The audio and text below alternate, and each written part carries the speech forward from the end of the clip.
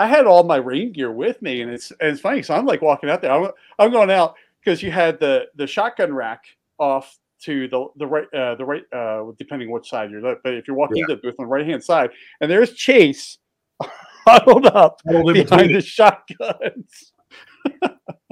100%. That was the only windbreak you had was like the firing line table in the rag with the guns. Like you could like kind of squeeze in there and shelter a little bit. Hey everybody, welcome to episode 100 of For the Love of Guns. This is the podcast about the true firearms culture. Today I have Chase Duffy from EAA on the podcast. And we're going to talk about the MC14T, the 2311, and the culture of SHOT Show. This is the behind the scenes stuff that you just don't get to know. Before we talk to Chase, it's time to pay the bills, and this episode is brought to you by Falco holsters. Man, look, I really love my Falco holsters. I mean, look at that. That is a handmade leather holster. Now, what's great about these things is you can get them in about 10 days. You'll order them, they'll make them by hand and get them to you in about 10 days. They can make a holster for every gun, any budget, without sacrificing quality. Go check out Falco holsters and use the checkout code BANSHEE to save 10%. Now, this episode is also brought to you by Ammo Squared. If you don't have ammo, your gun's not really all that useful as a tool. What's great about Ammo Squared is you can kind of stockpile ammo at an off-site location. And you can do it by just a little bit of money each time. You can say, hey, take out $20 out of my paycheck each week, and they're going to take that and you can put it into ammo. They'll store it.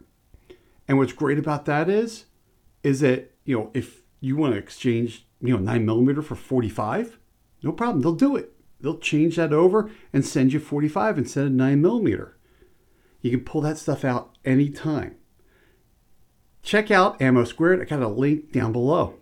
Now with the bills paid, let's talk to Chase. Chase, tell me about your love of guns. Yeah, everybody. My name is Chase Duffy. I'm with European American Armory Corps. We are based in Cocoa, Florida, and we are your friendly neighborhood firearms importer for the industry. Import stuff from Turkey and Germany currently. What's funny is the first time I ran into EAA was when I was in FFL, and I ran across these guns called the Witness. Oh, yeah. Right? And I'm just like, okay, what the hell is this, right? And then I got a couple in, and I was like, wow, these are pretty awesome. Oh, yeah.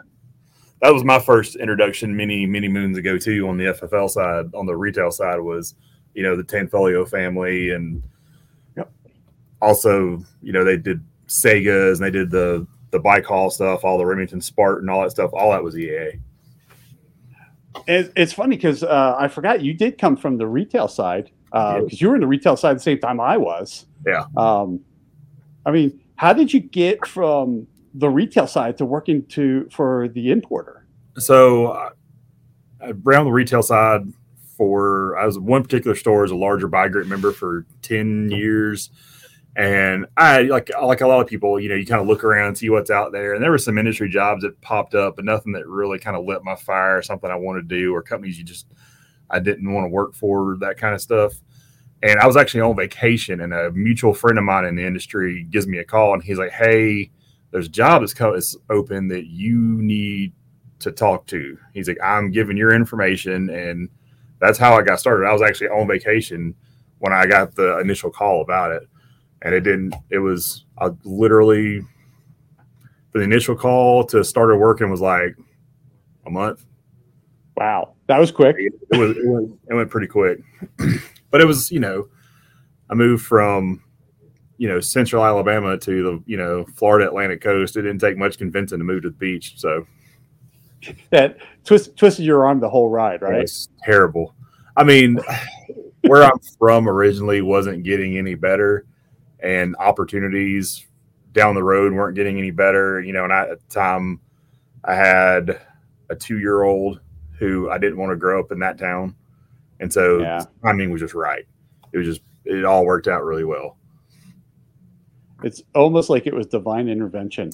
Something like that. Yeah. Get out and then stay in the industry. Yeah. You get out of a bad place, go into the industry. And then really, I mean, if you think about it, your career that was a great move for your career. Oh, absolutely, it was. I mean, don't be wrong. Like, I'm still friends with some of those guys, and some of the other guys used to work there, work for other manufacturers or reps or whatever. So there's a lot of that out there. It's just, and that tends to happen a lot in this industry. People who are really good on the retail side of it, that's the guys that get picked up to become industry reps or go to work for the manufacturers, that kind of stuff.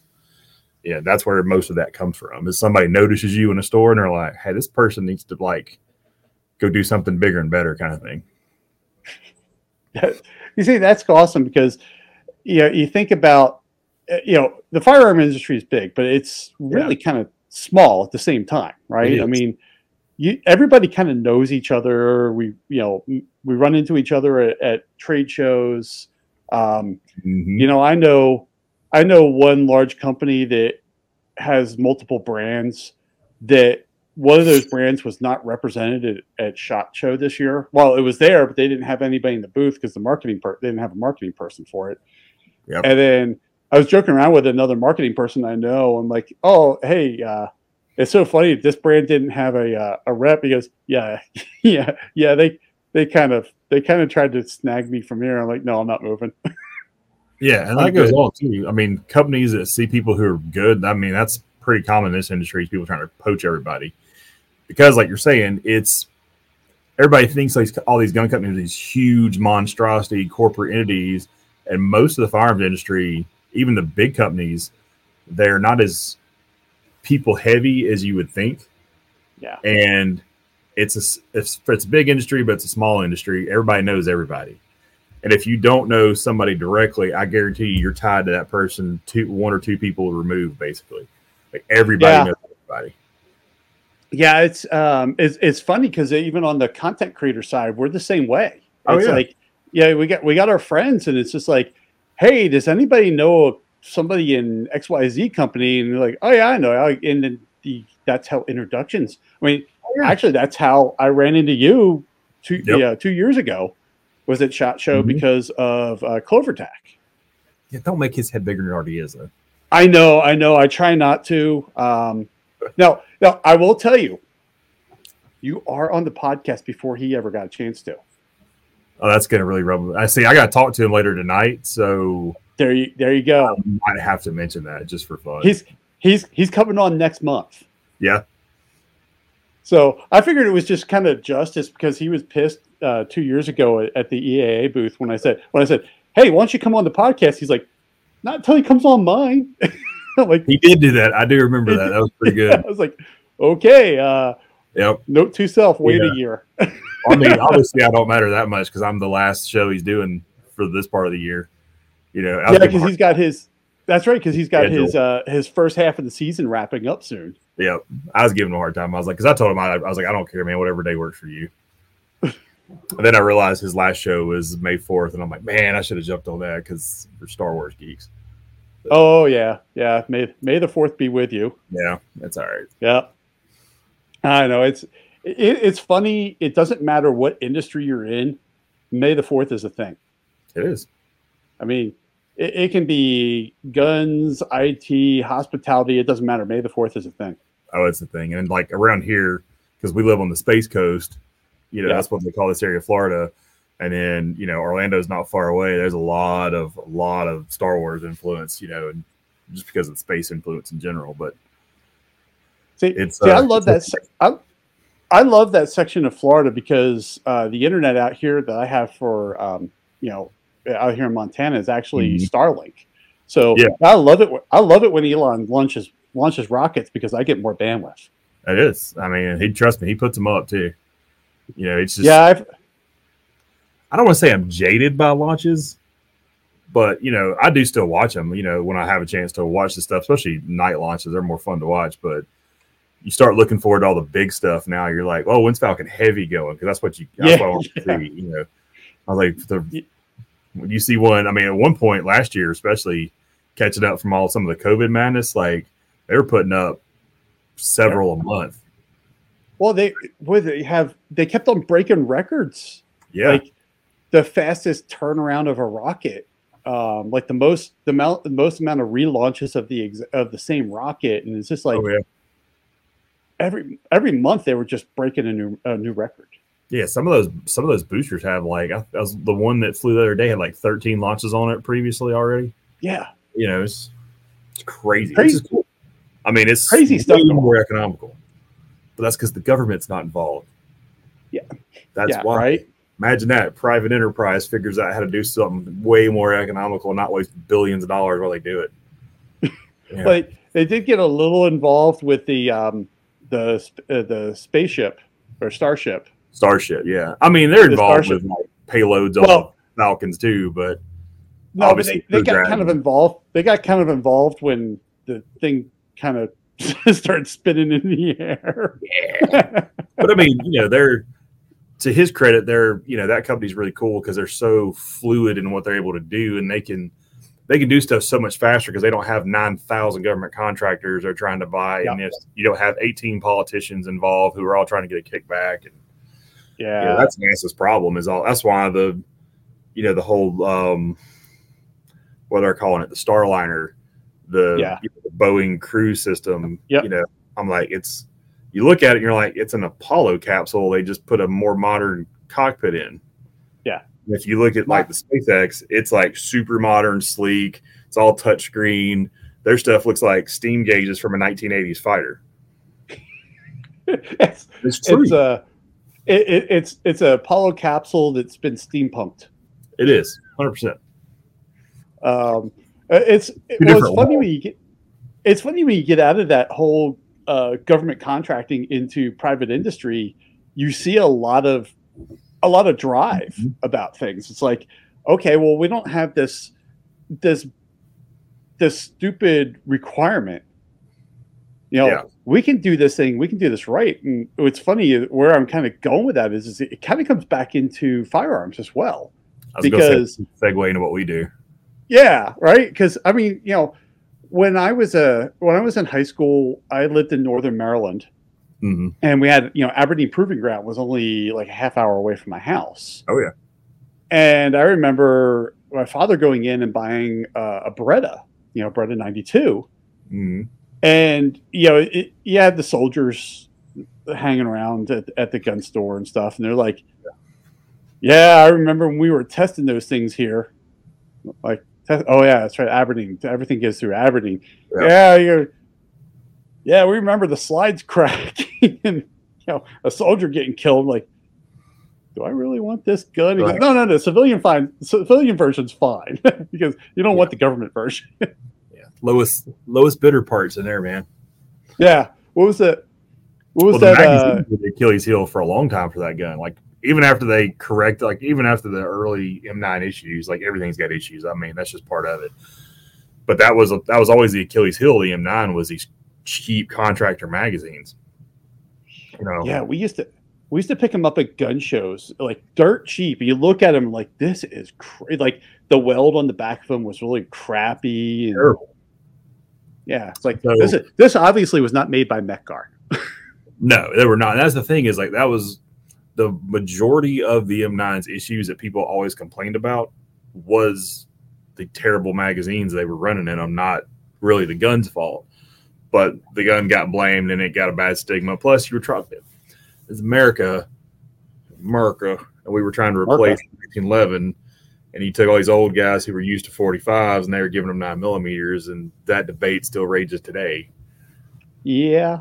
There's, you think about it, going into Vietnam when the M16 came out, those guys were like, "What the hell you want me to do with this gun? I don't want this Mattel rifle. What's this toy?" Yeah, little pop gun. Oh yeah, I'd take an M16 over a 30 carbine any day. But hey. Well, would you take it over a 30 carbine or would you take it over an M2? An M2 is kind of fun. Full M2 auto. is kind of fun, but it's just the cartridge is useless. It sucked. Well, I mean, let's be honest. I'd rather have a tanker Garand cut down than I would a M1. Yeah, but the only thing I would like with a carbine would be because I remember bidding on one, I lost out on it. I wanted a Rockola because. How could you not want a jukebox machine gun, right? Yeah. I've seen a few of them floating around over the years. Like there was a guy where I used to live had a huge gun collection in general, but he had like basically a museum.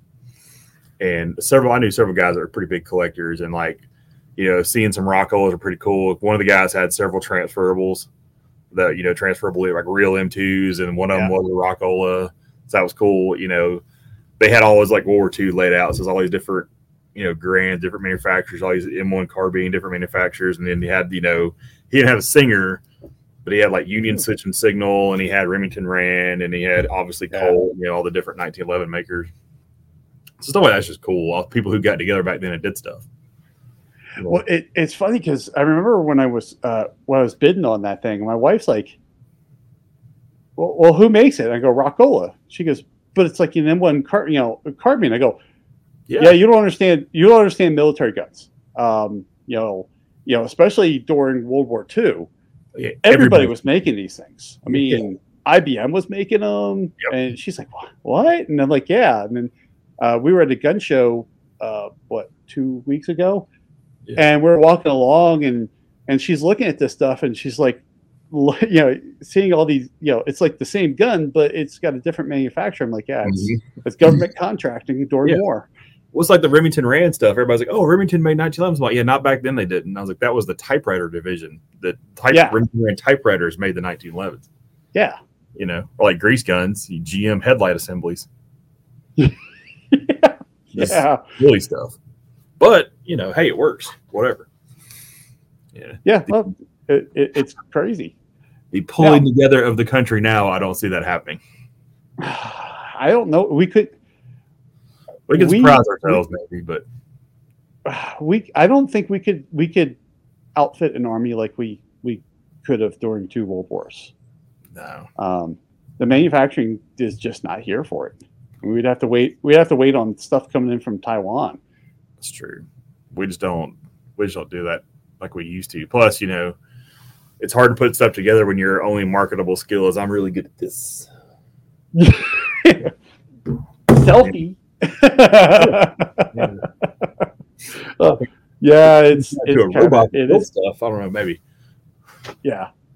There is that. Well, I mean, now we're getting into the AI revolution of people can't even write their own term papers in college. Which, don't get me wrong, man. When I was in college, if there was something like that, you think I wouldn't have tried it? Oh yeah, dude. You know how many? Well, statute of limitations. Yes, we're good. I mean, you know how many papers I wrote for people? It happens. I mean, it's not that hard. They just weren't that right. Yeah, well, yeah. There is that. But fortunately, you guys have a lot of bright people working on firearms. And we do. You guys came out with a lot of stuff this year. We did. Trust me. Yeah, you've been busy. You've been one busy guy. Yeah, last year and this year have been real busy. Like a lot of the industry. I mean, the summertime in the industry kind of slows down anyway. With the last couple of years has been an exception to the rule in general for everything, and we're still doing pretty good this year. I've talked to several customers and. Most people are still doing all right. It's it's not the summer slowdown people so far that people are freaking out over. And I'm like, your numbers, most people are still doing around 2019 or better anyway. And I'm like, you're still doing up on what it normally is. So I'll take that as a win after all the glut we've had for the last couple of years. But a lot of new stuff. Before I dig into that, a good example, like you're talking about good people, like how stuff's made and all that. We actually keep some Turkey, the owners in Turkey right now. And we just had the NRA over there with him last week. And so they had a full film crew with them and went through the Gerson and like Akar factories. And so everybody's getting a chance to see what they're like on the inside and how stuff's made and all that on I think it's American Rifleman TV coming up later this year. So they'll have like big full features on all that. So that's pretty slick. And that's the funny thing is people hear Turkey and they think third world country. Yeah, and it's not. But you get into some of these manufacturing plants, they are like state of the art. Oh yeah, people think because Turkey busts up to Syria, it's a third world country, and it's not. Yeah. I mean, you've got some areas on the extreme border that are more rural, that kind of stuff. But if you go to you go to most major Turkish cities and stuff. It's a Western country. It's the link between Asia and Europe. It's very modern. It's very Western. It's not, these backwards countries that people think. It's not like Saudi where women are covered head to toe, and it's stuff like that. It's not what Americans think of when they think the Middle East. It's not some dude in a cave in Afghanistan, banging on a rock, putting something together. It's not that.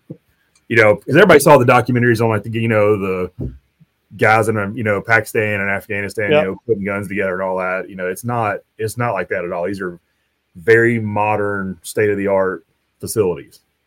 I mean, Gerson's is like not even 2 years old. Their new facility, and it's nice. All modern CNC equipment. It's all everything. It's everything you want here.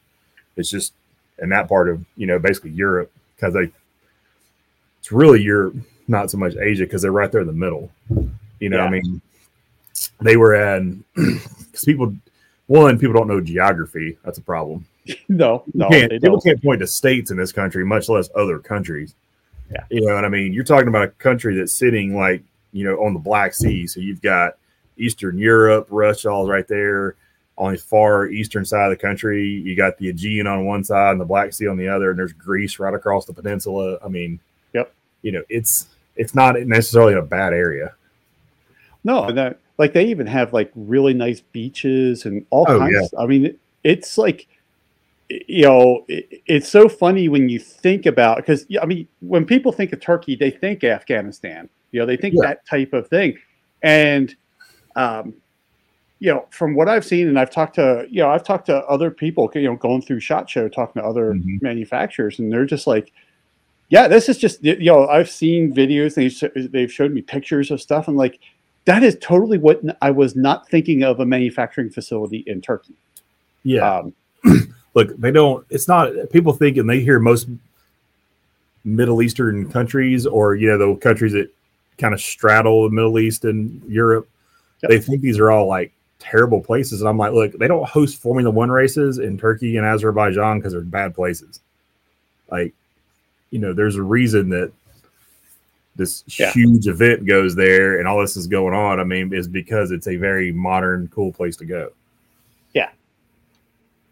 Yeah. That's so funny because I'll be honest, man, I was, even back when I had my license and I was a gun dealer, I'd see stuff coming in from Turkey. I'm just like, I don't know, man. I just can't get behind this thing. But you start going through this stuff, and it's just like, I start playing. I start getting some of the stuff in, start playing with it. I'm like, wow, these have some pretty nice tolerances to it, and they're not. It's not like you pick up a gun and it's almost like the 1911s from World War II that they're around. You take them, you shake them, they're almost like a baby rattle.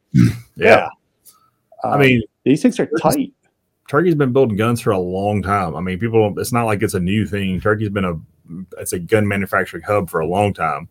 And like anywhere else, I mean, there's American companies that aren't that great at certain things, and just like anywhere else in the world, there's companies that are definitely better than others. And yes, there's some companies that popped up, especially during all this like COVID madness. That didn't help people's taste on certain things. Because some companies popped up and did stuff as cheap as they possibly could, and they were there to try to make $1 as fast as they could.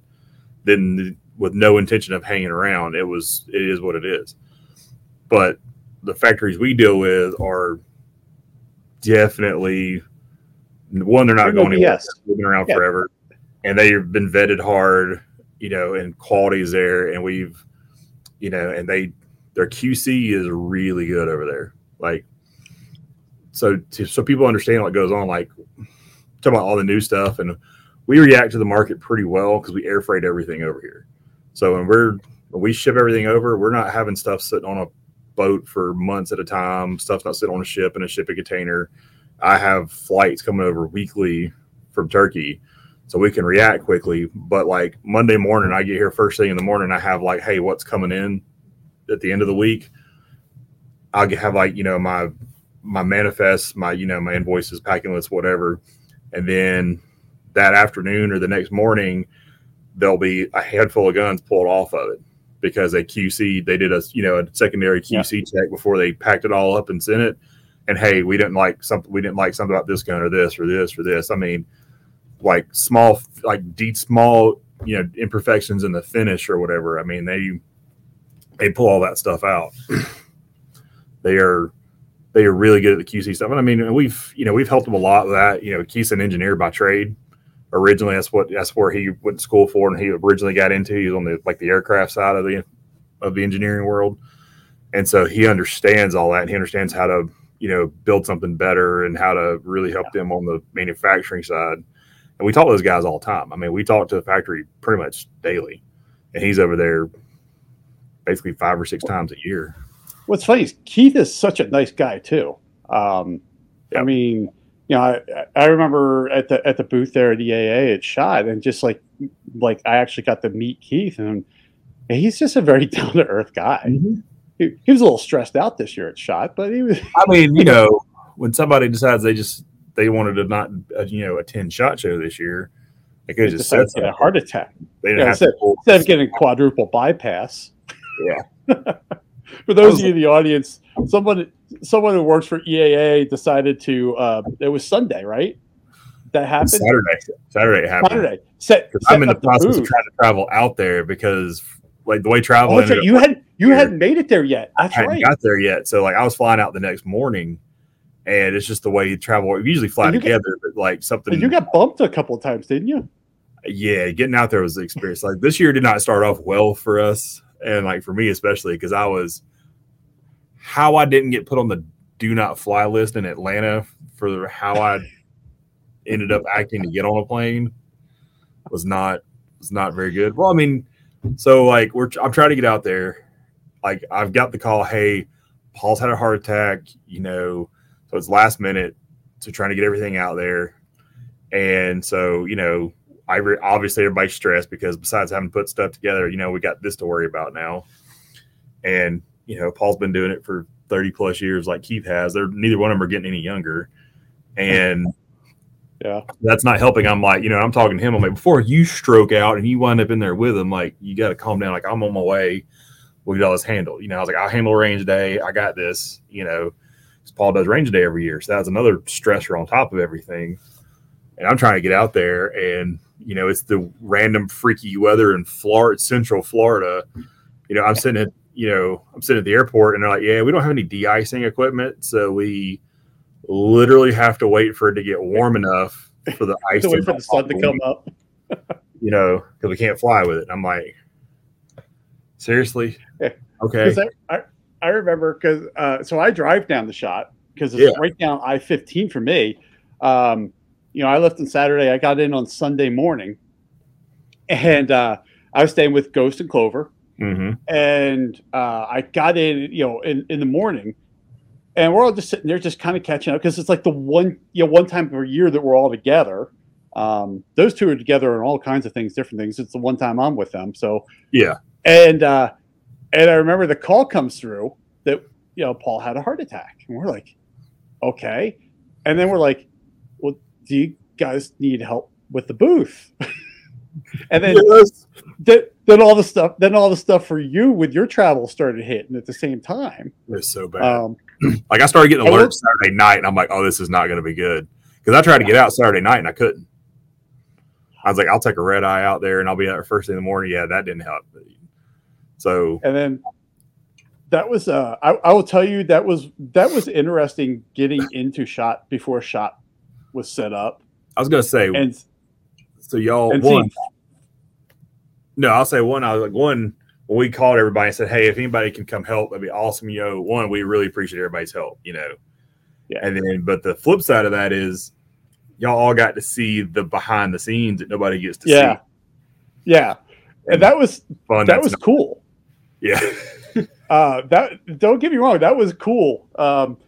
And it's so funny is that the call went out for help, and everybody in the audience, this happens at SHOT where a company runs into a problem, and there's like Chase was saying, everybody in the industry, somebody's going to help. Because I know last year I heard a story about a company that they came over from Europe, mm-hmm. and the first person came over and they were trying to set up the booth, but then everybody else caught COVID and couldn't leave.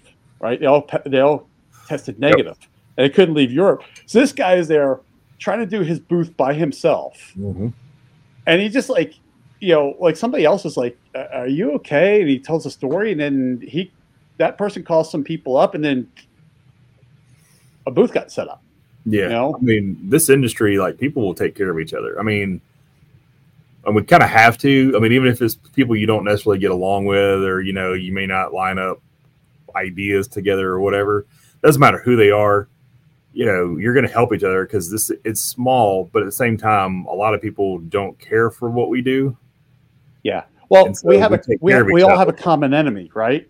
Yeah, we're all big dysfunctional families, but we are. Yeah. Yeah. It's I like to say this industry is a lot like Thanksgiving dinner. Yeah. All right. We're all together. We all love each other, but we are going to fight sometimes. Yeah. Well, this is over with. Mom leaves. This is going to get ugly. Yeah, exactly. So, but yeah, that was cool. That was cool getting to see shot. Then realizing that, if you step back a few feet, you might get run over by a forklift driving by. They don't care about anything. Let's see. Y'all understand, like, we literally, I'm not going to say like we put our lives on the line. So like, some companies hire other companies to come set their booths up for them. Like, we put our booth together. Like, we intentionally ship stuff in such a way that we can assemble it and take it down ourselves, because in the long run, it's so much. That was interesting. Yeah, that was interesting. The setup you guys had. Mm-hmm. Kind of got down to a science. I mean, done it long enough. Like, giving Paul credit where he's got it. The containers we ship them in, they're like big job boxes, like work boxes, basically. I can literally open a box and pull everything out I need and put the whole thing together. Yeah. We do the small shows that way too. Like, I do a lot of these, dealer, like, buy group shows, that kind of stuff. And I can literally work out of one box. Like, I mean, you saw it at range day, same thing. Yep. Roll a couple boxes out there and everything pops out, puts it together, and we're done. Everything packs right back up in them. And then that gives you a little bit of shelter for when the rain comes and you're stuck in the booth and you can't leave. So much fun. That was so terrible. When that rain came in, everybody went flooding into the tent, and it's funny because I'm sitting there going, I'm sitting there talking to Ghost, Clover, and a bunch of other people. I'm like, "Where's Chase?" He's like, "He's in the booth. He can't leave. There's guns there." I'm like, "Oh, that poor bastard." I'm because he needs 100%. And like, in my rush to get out there and all that, like, I knew I was going to range day, but I didn't think about, hey, range day weather's terrible. Like, sometimes you don't think about it. Yeah. So I didn't bring you didn't have any rain gear because you had that rifle rack. Rain jacket, and that was it. I didn't like my jeans. Like, I didn't wear jeans. Like, my pants got soaked. I had Merrells on, but there was so much rain and wind that it got over the top, so my feet got wet, so it didn't matter. And I was like, this is great. So I was out there. It was like 40 degrees and 20-mile-an-hour wind and rain, and I was like, this is terrible. Like, my feet were. I was walking like old duck at the end of the day. I had all my rain gear with me, and it's funny. So I'm like walking out there. I'm going out because you had the shotgun rack off to the right, depending which side you're at. But if you're walking into the booth on the right hand side, and there's Chase huddled up behind the shotguns. 100%. That was the only windbreak you had, was like the firing line table in the rag with the guns. Like, you could like kind of squeeze in there and shelter a little bit. The best part was like when it was all said and done, and it, like, finally the second round of rain finally left, and the sun actually came out a little bit, and then it warmed up like low upper 40s, low 50s, something like that. Yeah. And I was like, this is almost paradise now. And the wind was still whipping, so that sucked, but it is what it is. But man, I don't know, it was 45 minutes or so before everything finally dries out. We're good. About 45 minutes or so before it's over, where the wind shifts, and so it starts blowing on all the shelters, and it knocks all the water off, and it blows back in and soaks everything again. I just gave up, and I was just like, it's just going to be wet. I don't care anymore. See, what you need to do is on that job box for the range day. Yeah. You guys need to get a couple of like golf umbrellas, just throw them in there. Yeah, that probably wouldn't be a bad idea, honestly, for some of that madness. But like, So, if I knew I was going to do range day, I'd have prepared a little better. But last second, well, yeah, that's the whole thing. You had no idea. Yeah. It's like you're doing range day. Have fun. Yeah. I mean, because y'all saw it. You generally one person can handle it fine. Yeah. The way people rotate through, but it was just, it was like that whole week, man. Yeah. Because you have the range officer right there. Each booth has a range officer. Yeah. So, I mean, the range officers are kind of doing a little bit of traffic cop for you. They are. They basically have like 2 or 3 there technically, but they kind of stand in the middle between 2. And so you've got somebody there the whole time, which is, it's good on them, and they were all suffering too because they're like, they were not, they were hating life. They had no break from anything. Like, at least when you got under the cover, you got a little bit of a reprieve from the wind, not much, but a little bit. Those poor dudes were out standing it the whole time.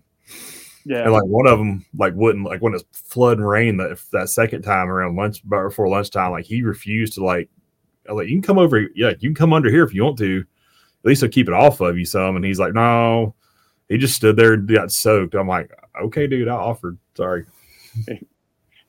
Oh man. That's a tough way to make a buck. That's the thing is most of those dudes are volunteers. They don't make $1 off that. It's just they get to go hang out and see it and shoot stuff. Yeah, because they're usually volunteers for the range there. Yeah, which is actually it's a nice range. It is a really good range. I mean, it's a everyone's like, yeah, it's so far away. It's really not that far away. It's just don't go rent an exotic car and try to drive down that road to the range. No, it just depends on it's not that far away. It just depends on who's behind the wheel. It's a true story. Have a little bit of a race out there. A little bit of cannonball run going down to range day. That was fun. That was fun. They would not let me drive. I'm just saying. Well, yeah. You were in Clover's car, it's true. Which is really Aramenthia's car. 100% it is, and she was driving. So. Yeah, she was driving. She drives fine, but she's not as spirited as I am. That's for sure. Well, I remember we were in Clover's car last year, and Clover drove, and he hits a button, and the whole dashboard goes red, sport mode. Yeah. And she's like, "What are you doing to my car?" I know we were giving her a hard time, like because Ghost was in the back with me, so we're being terrible people anyway, and we're giving him a hard time because it's early and he's in the mood. Yeah. And we're like, put it in sport mode, and she wouldn't do it. She was just like, I'm not dealing with you idiots. So I'm like, come on. This is all more that behind the scenes stuff that people don't get to see. This is the stuff that everybody in the audience doesn't get to see, doesn't and trust me, it gets really interesting. Because he's got that Clover's got that dashboard camera. Yeah. And last year, because I was riding shotgun, and Ghost and Clover were in the back seat, and then some of the conversations that happen, right? And then I remember Clover going, "You do realize that thing records audio too, right?" And we're like, "Oh shit, what did we say? What dirt does Clover now have on all of us?" There's no telling. I mean, I don't. I'm being good right now, but we all know none of us have filters. So, none of us. That's the funny thing is, you get us all together, the conversations can get it gets weird fast. It's all right. Yeah, very weird fast. It'll go in weird directions. And like for people who aren't like the audience is a good example. The people who aren't in the industry who like consume but aren't in it, like this industry gets sideways quick, man. Y'all just don't know. Like, we have like everybody likes to have a good time for the most part. Don't get me wrong. But this industry likes to have a good time too. I'll put it that way. I guess you never know, especially in Vegas. You'll never know what you're going to see or run into or craziness. Totally. It's part of the fun. Yeah. Now, speaking of range day, that's where the 2311. We could finally handle the 2311. So, talk to me a little bit about the 2311 because I love that little guy made his debut. Oh man, I love that gun. So that is our all new Witness 2311. I have to call it a 2311 because 2011 is trademarked. So everybody calls, double stack 1911s, 2011s. That's a particular manufacturer's model designation, but it's a double stack 1911. So it's our traditional Gerson top ends that we have done a double stack 2011 style bottom on there now. So we calling it the 2311. Polymer grip module. This one's running the mag wheel on it. Basically all the features you're going to see in our upper end 1911. So you're going to have ambi safeties. You're going to have, your extended beaver tail, combat hammer, combat trigger, all that stuff. Slight extension on the mag release, which I like. I mean, I got little hands, so something to get a hold of. This is a commander size. We have an officer model. It's a little shorter. We have a government. We have a 6-inch 10 mil. That's the pig murdering machine. So these are the 9s are 17 rounds. The 10s are 15 rounds. So 15 rounds of 10 mil. 45s are 11. The cool thing we're doing on these two right now is the top ends. Like this is one of the ones we had at range day actually. So the 6-inch will have these adjustable sights and the fiber front, but on the other guns, they're actually going to have the plate on the back like what's on our Ultimates. So the plate comes off and the far dot or anything that's RMSC goes right on there. But we're going to ship that gun initially with the far dot, so with an optic for $9.99 retail. That's just amazing. That's the crazy. That's the best part of the whole thing. Checkmate mags. So the Staccato STI pattern mags run. So that's not an issue. You're not running odd magazines, specialty magazines, none of that stuff. Especially after we just slammed a bunch of magazines earlier in the podcast. Yeah.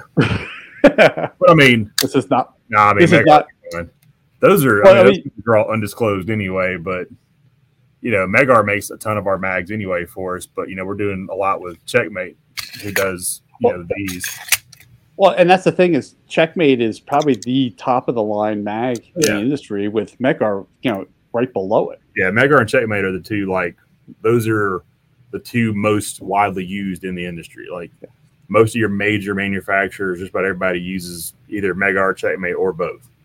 Yeah, that's who basically makes them all. I know of a manufacturer who makes a gun that dropped a failed a drop test. Mm-hmm. Everybody can figure out what it is, but you could tell what magazine, because they were using both companies to make theirs. Yeah. And you could tell which magazine was that you had just by where it was made. Yep. Sure can. Because one of them's made here, one's made in Italy. Yep. And so it's not real hard to figure these out, even if it's got somebody else's name on it. And that's the thing. Exactly. Most of these are branded, even though they're made wherever. They're not. Those companies don't make those mags. The vast majority. But that's also why people ask, like, why magazines? What all magazines cost like $50 or $60? And I'm like, because the good ones come from one of two manufacturers, and you pay for what you get. Yeah. You don't have it. If you want the actual, if you want a good magazine, which let's face it, if you're using this thing for defense or protection or competition, you don't want a cheap mag. You want a mag that's going to run. Absolutely. I mean, there's a reason a lot of competition mags have base pads or bump pads on them. It's not necessarily because you want it's an ease of insert quickly, and as you drop them on the move, you're not worried about them tearing them up. That's what all that stuff's for. But this thing's pretty cool. We got some pretty cool stuff coming out for these. They'll be shipping here to consumers real soon. We've got a really cool deal with the grip modules though. So because it's a double stack 1911, you literally have two screws. You got the top screw here, and then you got one on the trigger guard itself, and the whole grip module comes off. The cool thing we've done with this is we can actually custom mold a grip module for you now. So you got somebody who's got, real arthritic hands or missing a digit or whatever.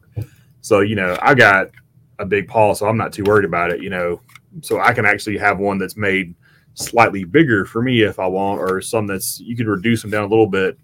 But basically it's a block. It looks like a grip. Drop it in hot water, take it out, squeeze and grip it. Think of like Invisalign, the retainers or the like insoles, the custom insoles you can do. You grab a hold of that and you squeeze it, and then it sets your hand. Send it back to it comes back to us. We can 3D scan it, and then we can actually do a mold of your actual hand. So you have a grip module that's built to your hand. Like we got some prototypes. We had them in NRA that actually you can see like striations of muscle. You can see veins. You can see all that like in somebody's hand. It's pretty cool. That's high definition. Yeah, that's how detailed that scan gets. So wow, you take that and then you basically it reverses itself into the grip, and so now you have a grip and you pick it up. It just fits your hand every time. It's the gun that literally fits your hand. It does. That is awesome. Because that was an issue for some people with double stack guns in general, is being a little bigger. Well, now you've got something that will grip your hand all together, and we can, can't really do it on metal frame guns, but basically anything polymer frame, you can do that. Because that's like one thing that my wife has a problem with is, she's got small hands, so she can only, she loves her larger frame guns, but when it comes to her carry, it's the smaller frame because that's what fits her hand the best. Yeah. And that's awesome that you can mold the gun to the shooter's hand. Absolutely. And that's, that's part of what we do. So, I mean, we were talking about some of the different things we do. Like, you try to find a way to innovate what you've already got. So, I mean, 1911's obviously been around a long time. Double stacks have been around for a hot minute too. But how do you improve upon that? There's other companies making double stacks too. So I can take one and I can make a really quality gun at a much more affordable price point. And then you start doing these custom features on top of that. And that's the cool thing about that is because it's an STI pattern, you want very specific grip modules from other companies. You want certain parts, whatever, it all interchanges. So that's awesome. That's what I love about that is just that, you're literally taking a gun and making it somebody's gun. Yeah.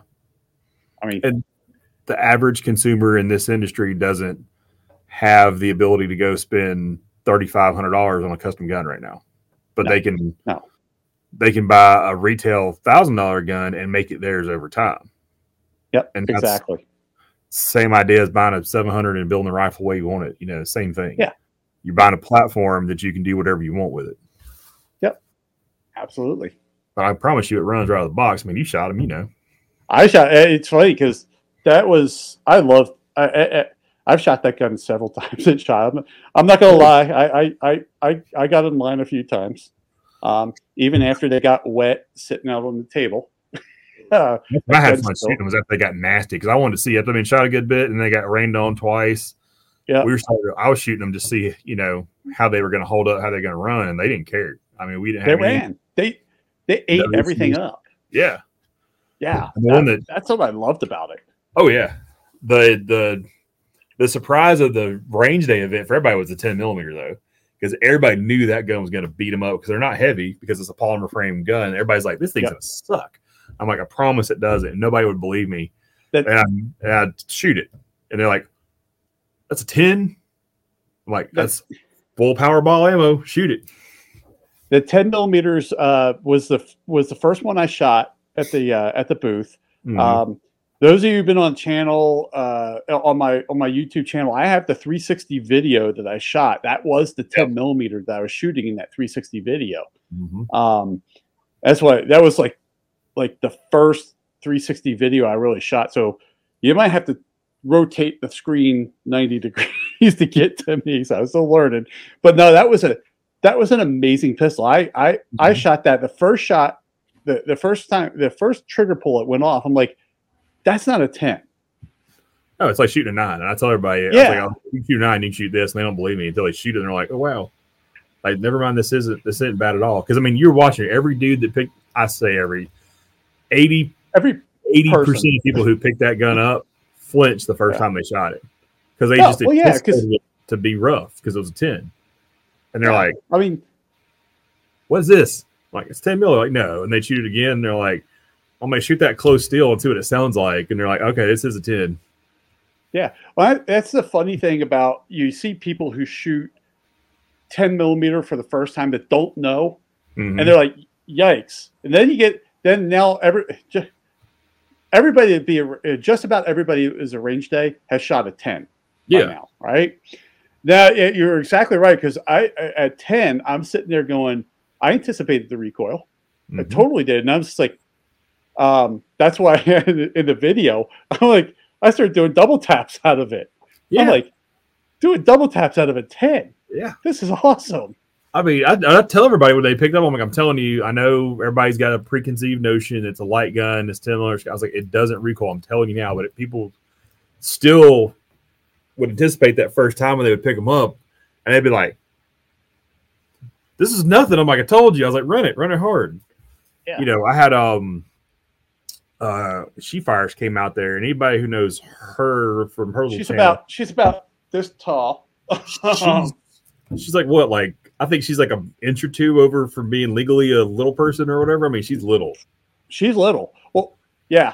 I have a picture actually on my Instagram, a picture of her and I in the press room. Yeah.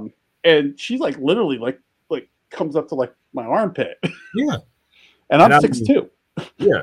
So I'm saying I'm 6'3", and so, you know, I'm like, she comes up and I'm like, I'm so glad you're here. I was like, I want you to shoot this, and I'm taking a video of it so I can prove to people. You know, and she immediately grabs a 6-inch 10 mil and just starts running it. She's like, "Oh my God, this is so much fun." I'm like, "See?" Yeah. And like all these guys saw her running it, and so more people wanted to come shoot it because, like, well, if she can shoot it, I can shoot it. Yeah, exactly. Yeah. We're hesitant, and I'm like, I'm telling you, it's not bad. But after that, man, it was just, you know, we had other stuff out there too. But you know, the 2311 stole the show for sure. Yeah, it did. Now, what other hotness do you got that you have coming out this year? I mean, you've got a few other things. What we had talked about before, you know, you're like, yeah, you know, because you'd mentioned Beretta at the show because we were across the road from Beretta at SHOT, and they were really proud of their 80X, and I just stood there and grinned because I knew better. I know. That was funny because I came right out. I'm like, you guys need to. When are you guys going to come out with that? You just got that grin, and I'm like, oh yeah. Like somebody know it. Like what people didn't realize is, like, you know, I had one there. It was in the back in the office, and like we had there to show very specific, you know, distributor customers basically. Kind of gets a little bit of feedback, and because we were basically towards the end of the development on that gun, we were tweaking little things, and I just wanted their opinions on certain things, but you know. I'm going to bring up the webpage while we're talking here. Yeah. Because it's right there. Right there. And I actually have that gun sitting here next to me. So I'll roll through a second. So to give you guys an idea, my wife, a huge Beretta fan, she shoots the Beretta Cheetah, which the Beretta Cheetah came in 85, which is a single stack, and 84, which is double stack.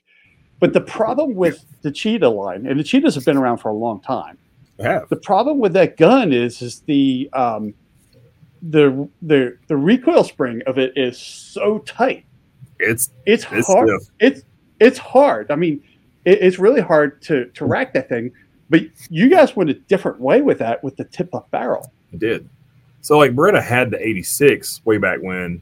Yep. You know, people are familiar with the Bobcats and the Tomcats, the 21, the 22s, 25s, 32s. But in the 86 just was never, one, it was a single stack, but it was never, Beretta didn't market that gun really well, and it never really went anywhere. And it was just kind of like, and, you know, so, and that was the 80s, you know, 80s, early 90s, different time. And so what we did is you took the tip up idea.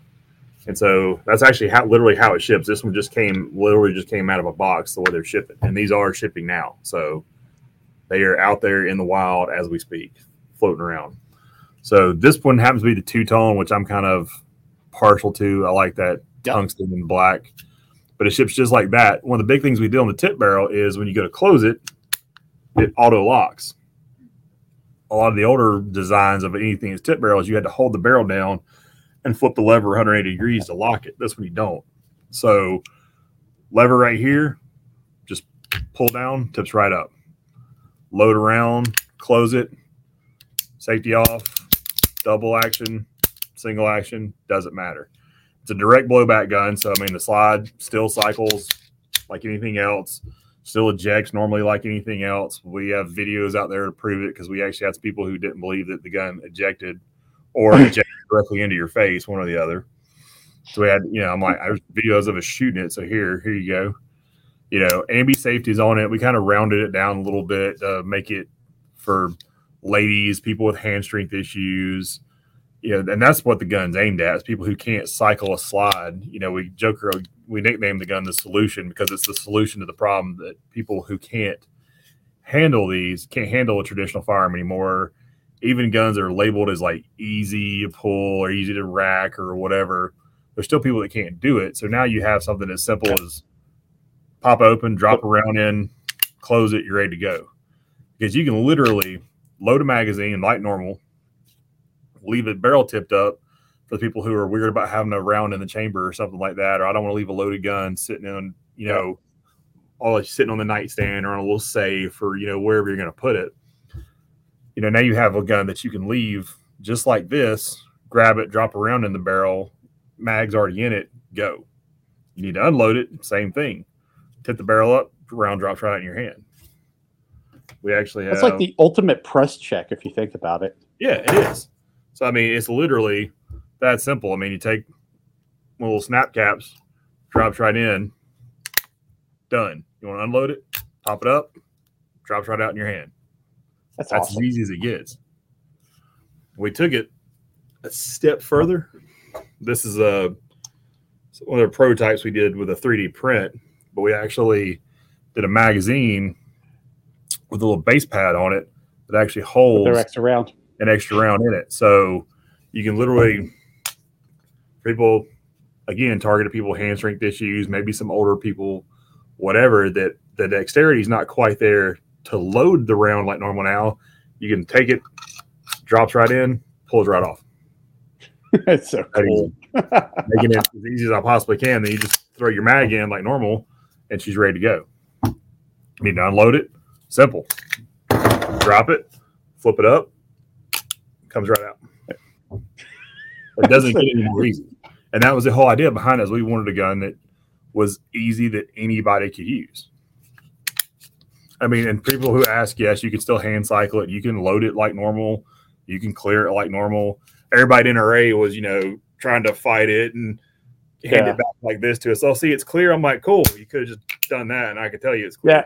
Well, you see, and that's what I was just thinking is, you could use it in competition, but being a competition shooter, your last command is unload and show clear. Yeah. Boy, that's the ultimate. Is just tip the barrel up and the bolt comes out. You don't get to be the cool guy catching around and you cycle your slide. Yeah. But it comes with, like, the magazine it comes with, is, like, speaking of Meg-R, there's your Meg-R mag with the extended, finger extensions on it. It's a 14-round mag, or, 13 plus 1. So this is the same magazine that the 84 used. Yep. So magazines are out there. They're available. That's easy to get a hold of. But we're working on getting these out to everybody. These were, some prototypes we did that were 3D printed. There's actually a mold, so there'll be a molded traditional base pad, not this 3D printed material that we got these on. But this thing absolutely stole the NRA show. We had people lined up to come see this thing. The second I saw that thing come out on the press release, I'm just like, oh man, that is because watching my wife with that, and don't get me wrong, I've shot those guns. When I was in FFL, I used to buy the surplus ones, the surplus cheetahs. I used to Cert code them, resell them. I used to love doing that. So I used to know a lot about those cheetahs. But man, even for me, that slide sucked at racking. And the second I saw the tip up barrel, I'm just like, that is so cool. Because my wife's a Beretta collector, so she has all the old guns and she has tip up barrels and stuff like that. And it's just like, that's so easy. It's the whole idea behind it, just trying to make something simple. So you take, like, we did a lot of this stuff, like with the MCP35s and the updated regards, the 2311, is you take an existing legacy and just make it better. Yeah. And that's the whole idea behind this is you had something that, really fit a niche that wasn't being served. And now you have a lot of options in these. The other thing that's really cool about that is that if you have it in, if it's in your gun safe, you don't want to have it loaded, whatever your reason for not having it unloaded is, you just store that thing with the barrel tipped up. You can see. That's it. It's not like it's going to go off with the barrel tipped up. No. I mean, you don't, people are like, well, I have like kids and all, like, okay, barrel's up. You got to physically put a bullet in it to make it go bang. You got to put a bullet in there and close it. So it's pretty obvious if the barrel's tipped up, and even with the barrel tipped up, you can still activate the safety. That was an issue on some other guns is you couldn't activate the safety with the barrel tipped up. This one you can't. Yeah. And it totally goes dead until you take the safety off. See, I mean, technically, with it being in your gun safe, you have two safeties at that point. Correct. You have the physical safety plus the barrel being tipped up. So a lot of things got to happen for that to be ready. But yet it's not like take a long time to get it ready. No, 2 seconds if you get the mag sitting next to it with the extra round on it, you pull it off, and go. play the mag in, done. It's very simple. And it's, we did a couple things on this one. Like it's got a rail on it that you don't see on the other gun. So if you want lights, lasers, we actually are playing around with a mount that actually will come up and over the barrel tip. So if somebody wants to run a red dot on there, they can. Have the little, like the old bridge. Mounts. Yeah. Like all the like the open class gun mounts, that kind of stuff. Because you just don't really have a lot of space on the top of the slide to do anything. I mean, even like an RMSC cut, there's just not anything you can do. No, those guns are small. Yeah. It's thin. I mean, I got a big hand, so if I put it in my hand, the gun looks real little.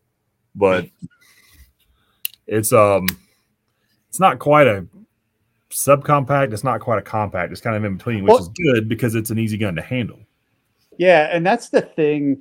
That was the thing about that that Cheetah design was that for a 380, it's big for a 380. Yeah. But yet it's not like it's obnoxiously heavy. My wife carries hers.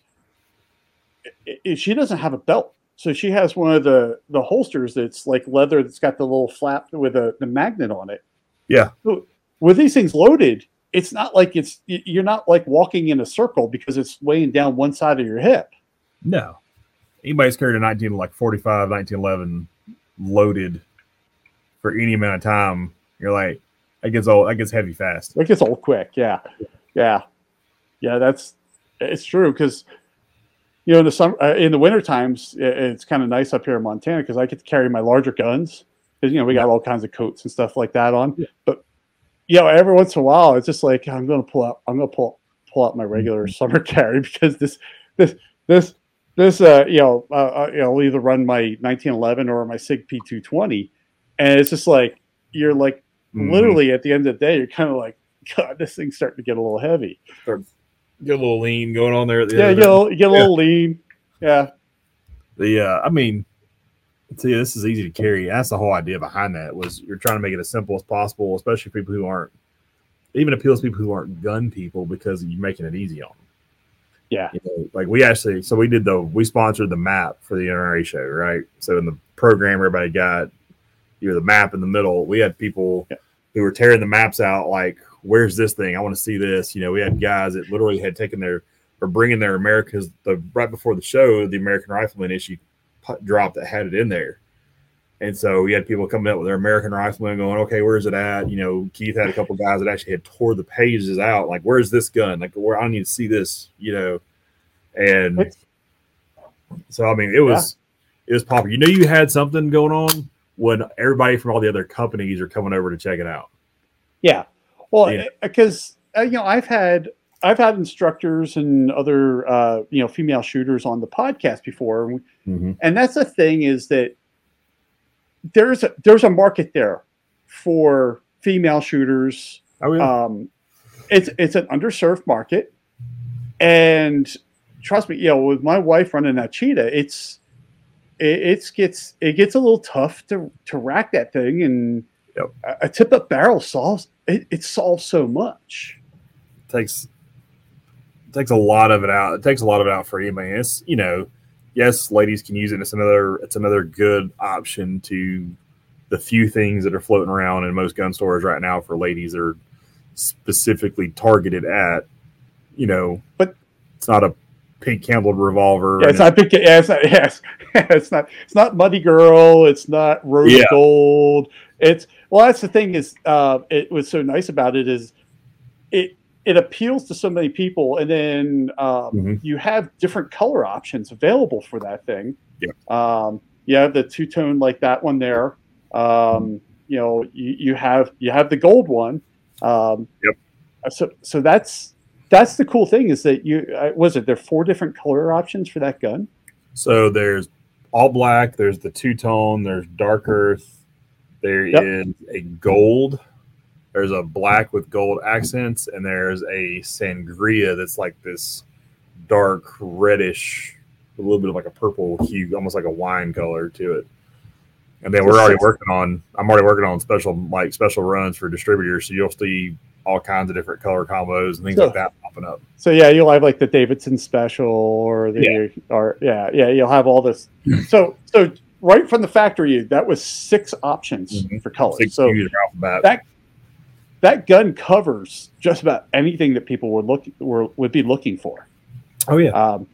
Because that tungsten and black, that honestly, when I used to do Cerakote work, that was like the combination that everybody liked.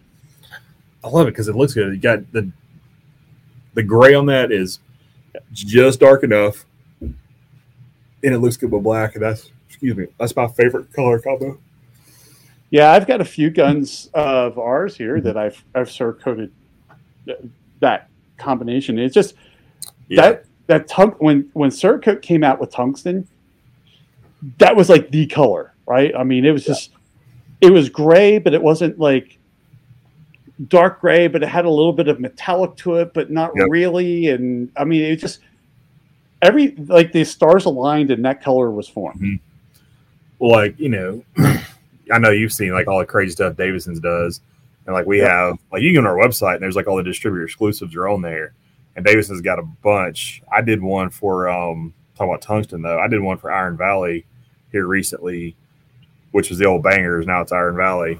They did a PI MC35 PI, so and a carry model high power, but with all the ops upgrades to it. So it was the fully tricked out one, but the whole gun is tungsten Cerakote. And we did it that way because they're Iron Valley. So they're based out of Birmingham, which was, a steel production town. So iron and steel. So it's Iron Valley. So the color looks like iron ore. Yeah. So it worked out that way. It's pretty cool. And that gun in person is really good looking. The solid tungsten with a black G10, all that stuff. It looks real good. See, that's the cool thing about that is you're a manufacturer. With working with your partners and your manufacturing partners, you guys could come out with some really cool stuff. I mean, you've come out with some really wild stuff that is just like everybody's like, "That's the gun I gotta have." Yeah. I mean, that's the advantage you have is you guys can take a little bit of that risk and have fun with it. Oh yeah. Whereas some people are just like, other manufacturers just like, we have it in black. And that's there's a lot of that too. You might get dark earth out of somebody. Yeah. I embrace all the crazy stuff because I like doing different things anyway. So like I can turn around special makeup guns pretty quickly. And that's another thing. One, doing all this air freight and having a good relationship like we do and having the factory we do. I can generally take idea, concept to finished gun. I mean, we've turned them as quick as 60 days, like 60 to 90 days, and I've got guns in somebody's warehouse. Wow. Yeah, and that's a fast turnaround in this That's industry. Moving. And I mean, actually, I got one that lands tomorrow. It's flying. It's in the air right now. It'll land tomorrow. I've actually got a Xander special edition. It's a PI as well, but it's got some zombie green in it. It's loud. And I'm a sucker for green, so I'm into it. So I mean, talking about doing something different that stands out. That's the whole thing. Is like this. Like the tip up's a good example into this. Is it stands out in the case. Like you were in a shop, you look down the rows of cases in any gun shop, and you're looking for what's different. Black on black. There might be a few brown tans pop out or some stainless, but that's it. But if you get cool two-tones or, gold, like our gold guns do extremely well, and for everybody who ask about those, like, man, those are pretty. We get this every show. Those are pretty, but you can't shoot them. I'm like, it's titanium nitride. It's stronger than Cerakote is, I promise. You can shoot this all you want to. I was like, it's not going to hurt, but colors pop, man. That's what gets your attention. So like this one, it's got the zombie green accents. I promise you're going to notice that gun. Yeah, that's funny. And that's something you just don't think of. I mean, I remember that we were doing, I got a Cerakote job in one time. It was an AR. It was an AR barrel. And they wanted the flutes. They had the spiral flutes. They wanted the spiral flutes to be zombie green. And when you do some depending on the gun, when you do some of that zombie green accents to it, it stands out. Yeah. And it's not like overwhelming. So I sent you what they look like, so you can see how much that just pops and stands out. Downloading now. But the greens jump. You can't miss it. And that's like the tip. Oh, that's awesome. So for these using the podcast on the audio side, I'm sorry, but for the video side, I will I'll pop these into the video.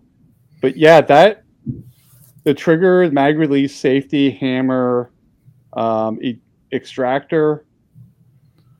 It's just enough. That works. It's just enough a color to really make it go, okay, it's not overbearing, but it jumps out at you. And you're going to see that on a shelf somewhere. And that's the whole point behind that. And you got the G10 grips on it too. Yeah. So like the tip-ups intentionally are going to ship this way. So in the box, they come tipped up with a chamber flag in them.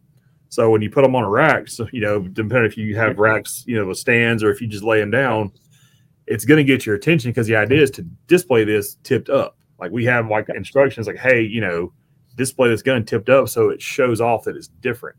And if it's different, people are going to be like, well, what is this? People are going to pick it up and play with it. Yeah.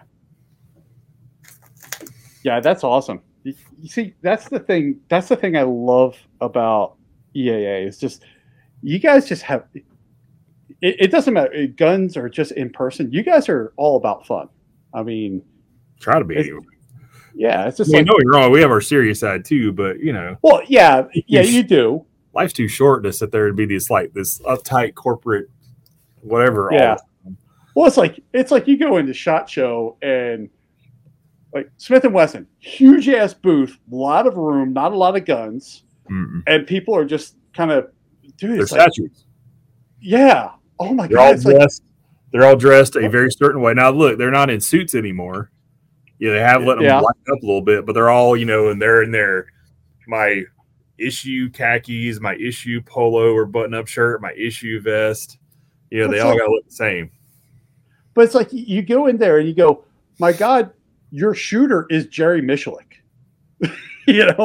One of the most relaxed guys. Would you guys kind of just crazy Cajun for a reason? Yeah, right. Would you guys just kind of relax a little bit? That's you go into the EAA booth. It's not that way at all. Look, I got several friends that currently work for or have worked for Smith, and it's not look, I own several Smith & Wessons. I like the it's just when it's just their corporate culture for certain things, and not a lot of companies that way. They have a very specific way they want to present themselves, and they're kind of like IBM. Like IBM was in the 70s and 80s. Yeah. It's shirt, tie, jacket. Yep. I don't think Smith & Wesson makes you sing the company motto, but IBM used to have that. Walmart still does boys. Yeah. So, but yeah, that's the thing. That's the thing is it's very the company is very relaxed and chill and I want to be inviting so people want to come look at stuff. I don't want if you appear kind of standoffish, then that's not going to attract anybody over. No, not at all. I mean, sometimes you attract people like some of the people we were talking about, but Yeah, well, I mean, when you get some crazy leprechaun that shows up that looks like a billy goat, you usually start running. That's why you made that gun zombie green, going after the cloverleaf. Well, he's mad because it's not green and orange, but Well, there is that. Yes. Well, if you get me enough people that commit to buying one, I'll build him one. Yeah, that's the whole thing. Is like, if you can buy enough of them, I'll build them. Right. That's it. Like, I mean, we tell people this all the time. I mean, for like distributors or even like a bigger dealer out there, like we do with some of the buy group stuff, or like, look, if y'all can, figure something out you want to do, is like, our minimums aren't crazy. I think that's one thing about the industry. A lot of these industries, they want several thousand guns to build a special. Yeah. Generally, depending on what the gun is and what goes into it, you're like 250 to 500 guns to build a gun. That's not bad. So I can, within reason, build something real cool.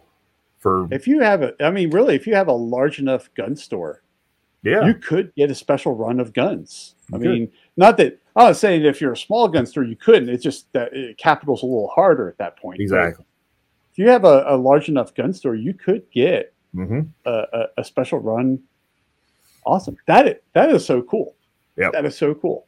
And that's the whole thing, is we're doing it where people can, kind of branch out and do their own thing. It's like, you look at the high power stuff we've done. Yeah. It wasn't 2 years ago we brought the original MCP35 out, which is a very standard Browning Mark III high power, which is a great gun. But, I was immediately like, all right, I want to do all the cool stuff to it. Yeah. This gun's good, but I want to make it better. And that's where the match and the ops came from, is, me and Paul were like, no, this is cool. We like this, but we got to make this way cooler. And so, I was immediately like, beaver tails, flat triggers, all the stuff. Yeah. Let's trick this thing out. And that's the whole thing about that gun is, basically you take what you would buy your Browning or, the few other imported high powers from, back in the 80s, and you would send it off to Cylinder and Slide or to Novak or to Mark III, and who all do extremely good work. And there's nothing wrong with that whatsoever. But you had especially now, while the COVID madness, you had a gun that was $1,000 to $1,500 that you now have to send off to a custom guy who's going to charge you another $1,000-$2,000 plus to do all that stuff you wanted. So now you got $3,000 plus into something, and some guys can handle it and it's not a big deal. Some people will do that and they're like, man, it's really nice, but now I've got X amount of money in this and I don't want to shoot it. I don't want to care. I don't want to really hurt it. So what was the point of doing all that? Or you can buy one that's totally tricked out, brand new, for like the Match Ops PI Match Ops. That gun is, sub $800 retail. You're talking you're talking $776 for the most tricked out one retail. How do you beat that at that point? I mean, because that's the thing I'm thinking of, is that it's like, the Browning high power is a great gun, but I've always looked at the Browning high power, and the looks of it have always been like, right? Mm-hmm. I mean, it's a great gun, but it's just like, okay. It's like if you look at pre-A1 1911, you're like, yeah, right. And then it's because now you're coming out with a gun. It's just like, well, if they had come out with that, in the beginning. Because I look at that gun and it's like, that's all the stuff that I would be sitting there going, I mean, everything that you did would be a YouTube video that I would do. Okay, we're going to take this and now let's make it look like, something fun. Yeah. So thanks for screwing up a YouTube idea for me. I mean, that's what I do. It's with a stock gun. Yeah. I mean, that's the cool thing, is you can buy that as a base gun now and go even wilder with it.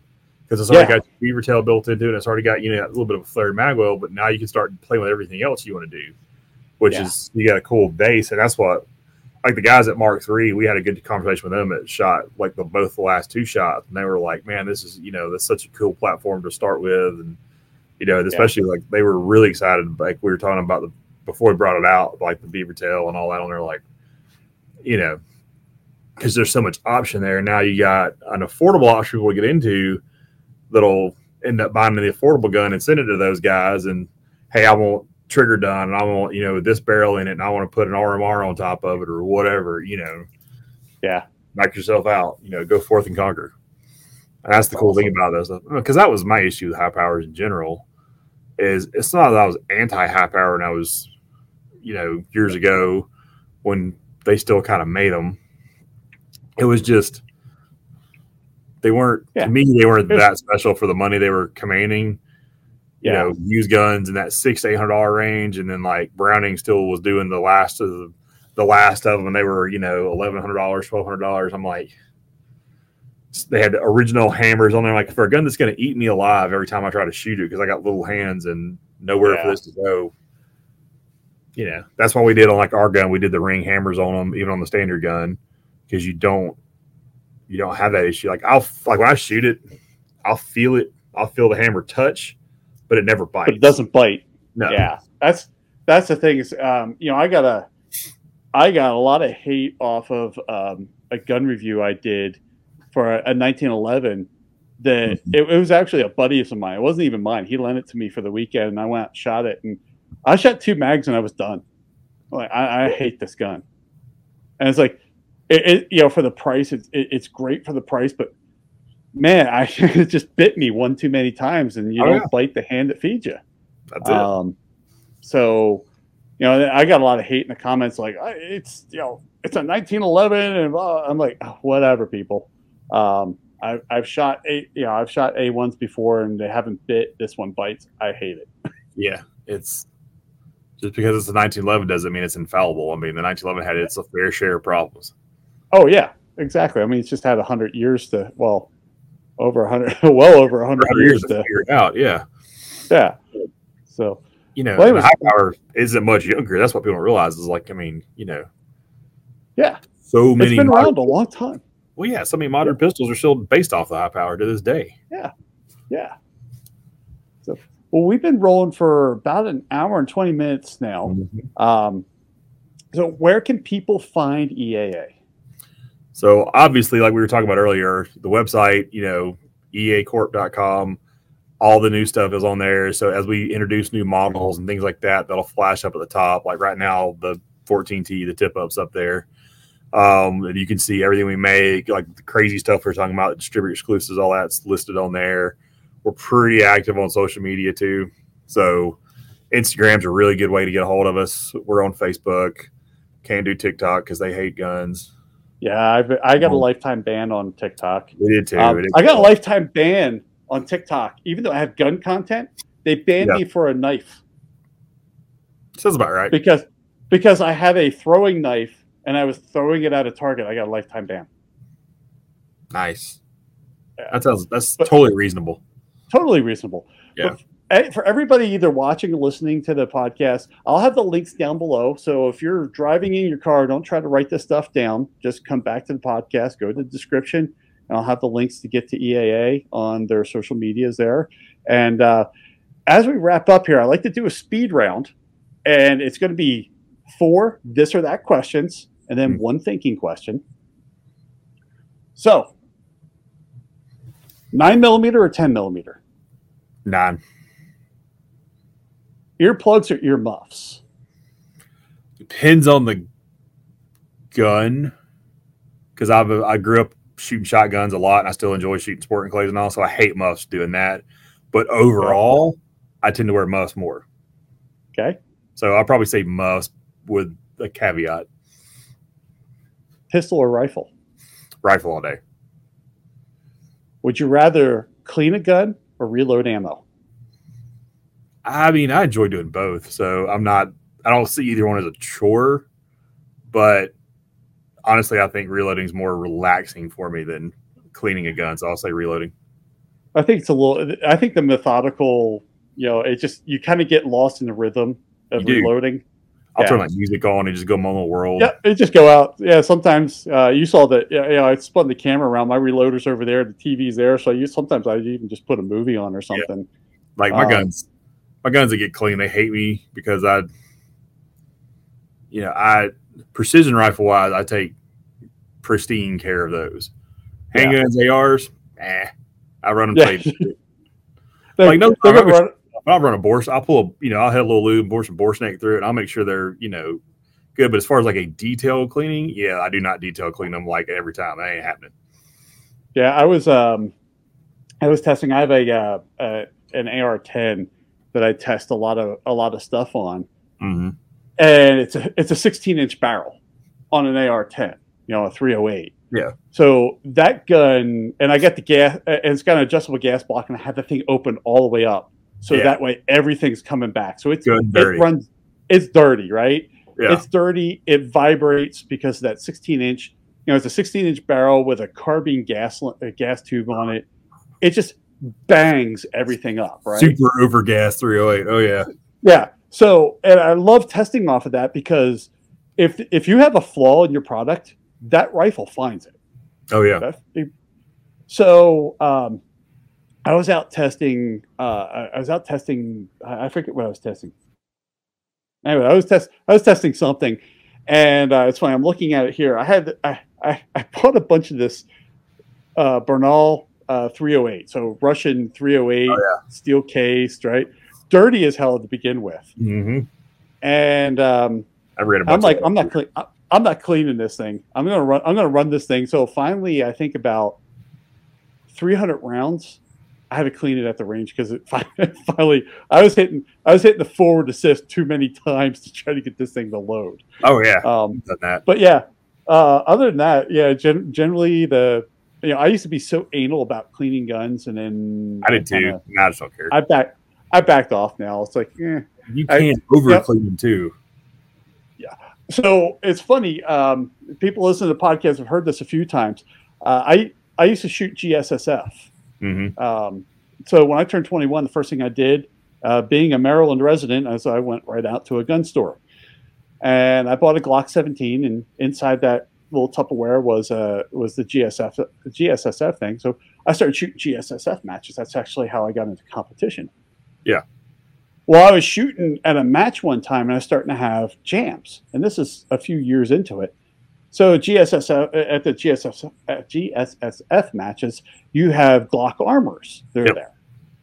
So I brought my Glock in. I'm like, I'm having jams, and he's like, he replaced the recoil spring, and he goes, I replaced the recoil spring. You're starting to wear that thing out, and then I'm like, okay.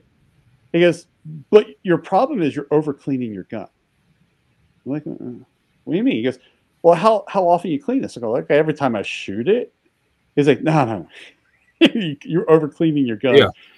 So he's like, 500 rounds minimum, right? Or if this thing's going to be stored for a long period of time. Yeah. He goes, maybe even 1,000. Maybe go out to 1,000. Mm-hmm. And I was like, okay. So, yeah, overcleaning can cause problems. It does. I learned that one the hard way. Yeah. I mean, so it's whatever. I mean, I have several different little 22s that I use as hosts for 22 cans, and anybody who's got a 22 can knows how filthy they get. Like, it's just, it's dirty. And I will shoot those things literally until the slide starts to retard. Yeah. And I'm like, all right, it's time to clean you now because now it's not functioning anymore. Yeah. I've gotten to the point now that I run my guns. I run my guns dirty, except for my carry guns. Yeah. Everything else just kind of runs dirty. It's just like, yeah, I take things physically owe me like that. Yes, I take a little more care of that when I shoot it and stuff, but I still don't over clean them. But yeah, I'm not gonna go dump. I'm not gonna go shoot a couple mags out of an AR, then go pull apart and detail clean it. I'm like, this ain't basic training. I'm doing that madness. Yeah, there you go. So for your final question, which is your thinking question, all right, I'm going to ask you to choose your favorite child. That being is if you could only have one EAA gun for the rest of your life, and that's the only gun that you're going to have, which one would you choose?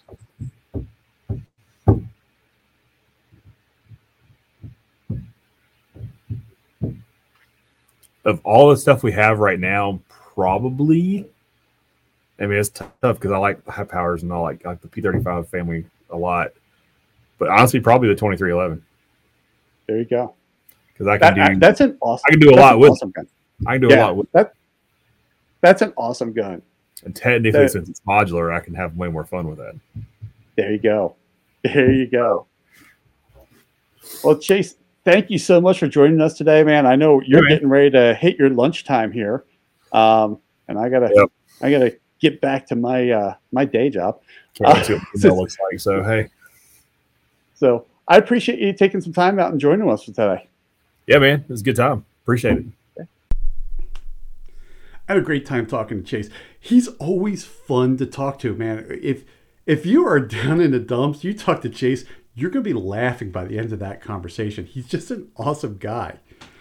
Now, there are a lot of things that go on at SHOT Show. I mean, there are practical jokes from the content creator side. There's all kinds of stuff that happen. And trust me, it's a lot of fun. It's a great show. And if you ever get a chance to go, check it out. But the problem is that show is really only open to the industry. But if you want kind of like a SHOT Show mini, you can go to like NRAM if you're an NRA member. A lot of these people go right out of SHOT Show and they start preparing because a few months later is NRAM. But definitely go check out EAA. They've got some great guns and they probably have something that you're looking for. Links are down below. Now, for the product of the podcast, it is the Smart Mat right here from EAA. Sorry for you guys on the audio side. This one came right off of my bench here. And look, I mean, look at that butcher block. You don't want to screw that up. Trust me, I have a spot here that I did kind of screw the surface up because, well, I didn't have this in the right place. Go check these things out. I have these things all over my benches here. Got 3 mats, and I got stuff laid out all over them. They're going to protect your surface. And if you don't want your spouse yelling at you for screwing up the kitchen table because you're working on your guns on the kitchen table, go get one of these. These things will protect the surface. Trust me, I had some pretty nasty chemicals on that one that I just held up for you. It kind of shriveled up. And when it dried out, it went right back to its normal, flat. It wasn't shriveled up, and it protected the surface of that butcher block. And trust me, I put a lot of work in that butcher block. So go check these things out. I'll have a link down below. Now, if you're watching on YouTube, click that right there. That is how to disassemble a Glock 43. If you want to put it back together, I have other videos on how to do that. Thanks for listening. Hope you're staying safe out there, and I look forward to talking to you again soon.